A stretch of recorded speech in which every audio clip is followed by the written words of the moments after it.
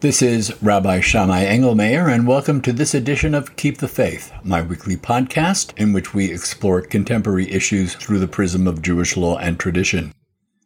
Protests in our streets, tell-all books from the president's niece and from his former national security advisor, whistleblowers testifying on Capitol Hill. All are in the news this week, and all are examples of something Jewish law takes very seriously and encourages just as seriously. This week's topic, therefore, is speaking truth to power. In its pure form, speaking truth to power simply means this. A person in power either has committed or plans to commit an unjust act. That person is challenged on moral, ethical, and or legal grounds by someone whose power to prevent the unjust act is limited to the effectiveness of his or her words. In its broader form, it can mean public demonstrations against those who abuse their power in ways that result in an injustice, such as police using excessive force, sometimes resulting in fatal consequences and all too often against people of color.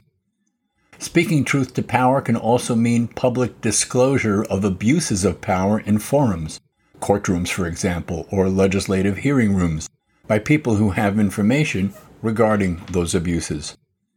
We've been seeing both these forms recently, including this week in the hearing held on Wednesday by the House Judiciary Committee, in the release of John Bolton's insider look at how Donald Trump conducts his presidency on Tuesday, and also on Tuesday, the beginning of an effort to get the courts to block publication of Mary Trump's very negative look at her uncle and the toxic family, in her publisher's words, that gave rise to Donald Trump.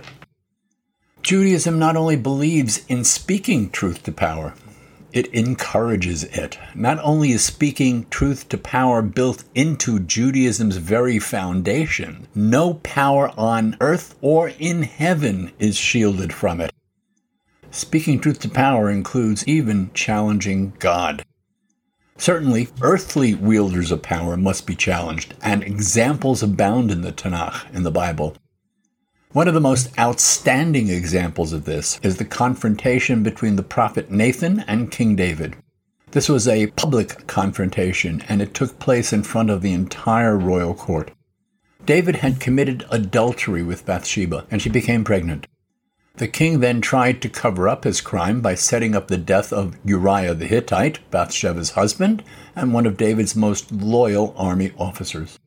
That setup not only cost Uriah his life, but it also cost the lives of a number of other soldiers in order to cover up the fact that the king had ordered Uriah to be killed. The dramatic confrontation between Nathan and David is recorded in the book of 2 Samuel. Here's how it played out. One of the functions of Israel's kings is that they sat in judgment on difficult cases. Nathan, therefore, concocts a case for David to judge, hoping to get David to admit his guilt. Quote, Nathan came to David and said, "There were 2 men in the same city, one rich and one poor. The rich man had very large flocks and herds, but the poor man had only one little ewe lamb he had bought. He tended it, and it grew up together with him and his children. It was like a daughter to him. One day a traveler came to the rich man, but he was loath to take anything from his own flocks and herds to prepare a meal for the guest, so he took the poor man's lamb and prepared it. David flew into a rage against the man and said to Nathan, 'As the Lord lives, the man who did this deserves to die.' And Nathan said to David, 'That man is you.'" Unquote. In any other place, the king's reaction likely would have been to remove Nathan's head from his shoulders then and there. But all David could do, in full view of everyone present that day, is admit his guilt. Quote, David said to Nathan, "I stand guilty before the Lord." Unquote. From almost the moment of its birth, from almost the moment when God first reached out to Abraham, one of the hallmarks of Judaism has been its mandate to speak truth to power. And that includes challenging God, if need be, if God acted unjustly, or is about to, or because he keeps making promises that go unfulfilled. That's what Abraham did, and what Moses did after him. Abraham, of course, is our founding father. The line of the people Israel descends from him. Moses is our lawgiver and greatest prophet. No one before him or after him had so up-close and personal a relationship with God. Their experiences in challenging God are meant to inform us and guide us. That's why the Torah reports those episodes to us, and that's why a Nathan can stand up to a David and keep his head on his shoulders. To understand this, therefore, we need to examine those critical episodes in the lives of Abraham and Moses. When we're introduced to Abraham, or Abram as he was then called, speaking truth to power probably was the last thing he would have ever thought to do. Certainly no one who came before him in the Torah, not Adam or Eve or Noah, ever dared to challenge God, and Abram wasn't about to start. When God appears to Abram in a dream and tells him to leave his home and his homeland and go to an unspecified location, he probably has no idea who's giving him that instruction, but he obviously believes it's a God who's talking to him, so Abram doesn't utter a word. He simply picks himself up and does what God tells him to do. You need to understand who Abram was. We have the picture of him as a lonely man of faith, as the late Rabbi Joseph Soloveitchik put it, but he was anything but. In fact, he was a powerful sheikh who traveled with a fighting force of 318 men and probably another 700 to 800 people under his command. And yet he heads to wherever the voice tells him to go without asking any questions. Powerful though he may have been, he had no voice where God is concerned. His silence continues once Abram arrives in Canaan and God promises him that his offspring will be incredibly numerous. The silence may not sound unusual. It was a great and wonderful promise after all. But it is unusual because this Abram is 75 years old. His wife is 65 years old. They have no children, and they're not likely to get any. Yet Abraham doesn't ask God where these numerous offspring will come from. Such silence, however, is not in his DNA. Abram doesn't stay silent for very long. He'll test the waters by challenging a king, and then he'll take on God himself. A few years after Abram arrives in Canaan, we have what could be called the First World War, when 4 kings descend on Canaan from the east and overwhelm the armies of 5 Canaanite kings.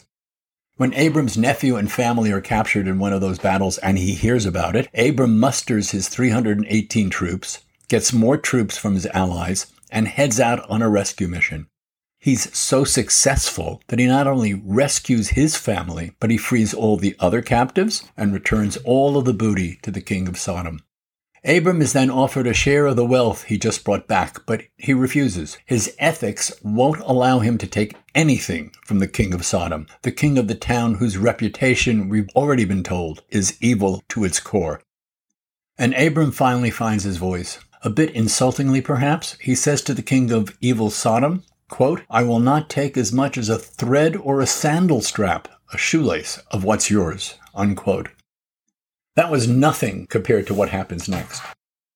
Because Abram just gave up a small fortune, God feels the need to reassure him that what he gave up by not taking what the king of Sodom offered him will be repaid on a much larger scale. Quote, "Fear not, Abram, I am a shield to you. Your reward shall be very great." But Abram said, "Lord God, what can you give me, seeing that I shall die childless?" God said, "Look toward heaven and count the stars, if you're able to count them. So shall your offspring be," unquote.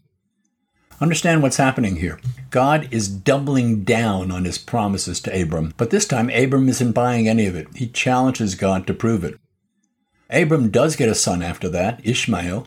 Abram assumes God has finally kept his word, but it was the wrong assumption. 13 years after the birth of Ishmael, when Abraham, as he's then called, is 99 years old, and Sarah is 89 years old, God says Ishmael is not the one. The promise will come through the son Sarah will give birth to. This was too much for Abraham. He had no words for something so ridiculous. All he could do was fall on the ground in hysterical laughter. Quote, "Abraham threw himself on his face and laughed as he said to himself, 'Can a child be born to a man 100 years old, or can Sarah bear a child at 90? Unquote. This time, rather than challenging God verbally, Abraham laughs derisively. God's word is not just questionable, it's laughable, and he lets God know it in graphic style. God does deliver on that promise, though, when Sarah, despite her age, gives birth to Isaac a year later. But before God delivers on that promise, we have the destruction of Sodom and Gomorrah and the other cities of the plain. This will be a major confrontation between God and Abraham. God said, quote, "Shall I hide from Abraham what I am about to do? For I have singled him out, that he may instruct his children and his posterity to keep the way of the Lord by doing what is just and right." Then the Lord said to Abraham, "The outrage of Sodom and Gomorrah is so great, and their sin so grave, I will go down to see whether they have acted altogether according to the outcry that has reached me. If not, I will take note." Abraham came forward and said, "Will you sweep away the innocent along with the guilty? What if there should be 50 innocent within the city? Will you then wipe out the place and not forgive it for the sake of the innocent 50 who were in it? Chalila lecha me'aseh kadavar hazeh. It's profane for you to do such a thing. Chalila lach, he repeats. It's profane for you, the judge of all the earth, no less, not to do that which is just, unquote. When God agrees to spare the cities for the 50 righteous, Abraham gets him to agree for the sake of 45 righteous, then 40, then 30, then 20, and finally, even if there are only 10 righteous. He stops at 10 probably because he figures he'd managed to keep God from destroying Sodom and Gomorrah. Apparently, though, there weren't even 10 righteous to be found, and the cities are destroyed. It's one thing, of course, to challenge God about promises that don't look as though they'll ever be kept, such as having numerous children when you're childless and 99 years old. But it's something else entirely to challenge God regarding something he proposes to do, and especially to challenge God so sharply. It's profane for you to do such a thing. That's the ultimate chutzpah. So where did Abraham get the idea he could do something like that?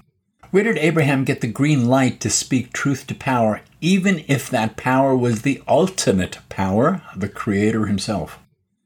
It was in his DNA, as I said, and that's why God chose him in the first place. God chose Abraham because he knew, or at least hoped, that Abraham would teach his children, would teach us to, quote, keep the way of the Lord by doing what is just and right, unquote. He deliberately told Abraham about his plan to draw Abraham out into challenging him. People look at that incident and say Abraham was bargaining with God. There was no bargaining here. Every time Abraham threw out a number, God said, okay, 50? Fine. 30? Fine. 10? Fine. God wanted Abraham to challenge him. God wanted Abraham to speak truth to power, even if he was that power, because Abraham would then teach that to us, who were to become God's kingdom of priests and holy nation, tasked to show the world by example how God wants people to live by doing, quote, what is just and right, unquote. And that task includes speaking truth to power. In fact, it requires it, including standing up even to God if we think God has done wrong. That's what God expected of Abraham, that's what Abraham did, and that's what we all must do. That's our role, and by us, I don't just mean the Jews, but all people of goodwill. Not only must we, the Jewish people, and they, the people of goodwill, speak truth to power, we have to inspire others to do so too. Abraham showed the way, but it was Moses who turned speaking truth to power into his life's work. That Moses spoke truth to power isn't really headline-making news. Of course he did. That's what the whole Exodus story is about. Time and again, he went before Pharaoh, the most mighty, absolute monarch of his day, and said in one way or another, let my people go, and if you don't, boy, are you going to get hurt so bad. But Moses didn't limit his truth to power talks to the king of Egypt. He never hesitated to challenge God when he thought God was wrong. He didn't waste any time getting up the courage either or testing the waters as Abraham had done. He didn't have to, because Abraham showed him the way. Moses' challenges to God began at the very beginning of their relationship, at the burning bush itself. Let's analyze what went on there. This was no dream. Moses wasn't in any kind of a trance. He's standing before a burning bush, and what he sees with his own eyes is that not one leaf is being damaged by the fire. He has to realize something extraordinary is happening. From somewhere inside the bush, or more likely from somewhere inside his head, he hears a voice that identifies itself as God. The voice tells him to go to Egypt and free the Israelites. Moses quickly evaluates the situation. He's standing before a bush on fire, but it remains intact. When he hears the voice, he doesn't even bother to question whether the voice belongs to God, because in his mind, there can be no other explanation for what his eyes are seeing. Yet despite the fact that he believes that God is indeed speaking to him, the first words he says to God is to tell God he chose the wrong person. No matter what God says, Moses objects and in a variety of ways insists that God's got it wrong, that he, Moses, isn't fit for the job and isn't going to take it. Finally, God puts an end to the sparring. God lets Moses know the decision is made and there's nothing more to discuss. The initial conversation between Moses and God is mild, though, compared to some of the others the two had over the next 40 years, including almost as soon as he arrives at Egypt and confronts the king. After making his demand of the Pharaoh, the king issues orders to make the lives of the Israelite slaves even more difficult and even more miserable than they already were. The people are furious with Moses for making their lives even worse, and Moses in turn is furious with God. Quote, "Lord, why did you bring harm upon this people? Why did you send me? Ever since I came to Pharaoh to speak in your name, he has dealt worse with this people, and still you have not delivered your people." Unquote. In essence, this is what Moses was saying to God. At the burning bush, I told you I can't do this job, but you sent me anyway, and now look at the mess I made. Worse, you haven't been any help at all. By standing up to God, and most important, getting away with it, Moses confirms to himself what God already knew, that he really was the right person for the job. Of course, that only emboldens Moses, with the Pharaoh certainly, but especially with God. Time and again over the next 40 years, he'll stand up to God, and almost always when God's anger against Israel is so great that it threatens Israel's very existence. The golden calf incident is a perfect example of this. Moses is on Mount Sinai receiving the law from God when the people commit a truly grave sin. They make a golden calf and offer sacrifices to it. Listen to how the Torah records it, especially the words both God and Moses use to describe their relationship to Israel. Quote, "The Lord spoke to Moses, 'Hurry down, for your people, whom you, Moses, brought out of the land of Egypt, have acted basely. They have made themselves a molten calf and bowed low to it and sacrificed to it. This is a stiff-necked people. Let me be, that my anger may blaze forth against them, and that I may destroy them, and make of you a great nation.' But Moses implored the Lord God, saying, 'Let not your anger, O Lord, blaze forth against your people, whom you, God, not me, whom you delivered from the land of Egypt. Turn from your blazing anger, and renounce the plan to punish your people.' And the Lord renounced the punishment he had planned to bring upon his people," unquote. Meaning he renounced a desire to destroy the Israelites, but he did not renounce a desire to separate from them. In other words, God relented on destroying Israel, but he has no intention of remaining with Israel from then on. Moses lets that one go for now because he needs to deal with that golden calf. As soon as he sees it, he goes ballistic. In fact, he's so angry that he smashes the 2 tablets of stone God himself inscribed. He then orders the Levites to go to the camp and kill everyone who took part in the golden calf heresy, and the Levites end up killing 3,000 people on Moses' orders. Clearly, Moses is quite angry, but his anger doesn't stop him from keeping God from acting rashly. He's also not prepared to let God off the hook either. Quote, "Then the Lord said to Moses, 'Set out from here, you and the people that you have brought up from the land of Egypt, but I will not go in your midst.' Moses said to the Lord, 'This nation is your people, not mine. They're your people, God. Unless you go in the lead, do not make us leave this place. Pardon our iniquity and our sin, and take us for your own.'" Unquote. At one point, Moses even says this to God, quote, "If you will forgive their sin, well and good. But if not, erase me from the record which you have written." Unquote. That's a lot of chutzpah. That's also a lot of talking truth to power. These bouts between Moses and God are a feature of their 40 years together. Only once in all that time does God not give in to Moses, when Moses pleads with God to let him into the land of Israel. Truth be told, though, Moses didn't have much of an argument to that point, or at least he didn't make a persuasive one. Truth to power starts with Abraham and is turned into an art form by Moses. then it's passed on to us. These stories are in the Torah and in the rest of the Tanakh, the Bible, for a reason. They're there to teach us that it's our job to speak truth to power, even if that power is God himself.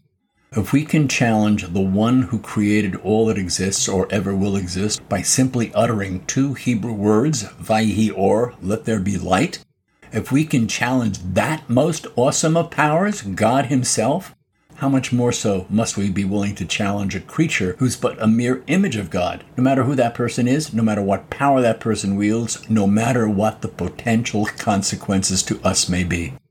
Think about that. This is Rabbi Shammai Engelmayer. I hope you come back for my next podcast, and I'd like to hear what you think about this and my other Keep the Faith podcasts. Go to www.shammai, SHAMMAI, www.shammai.org, and email me, please.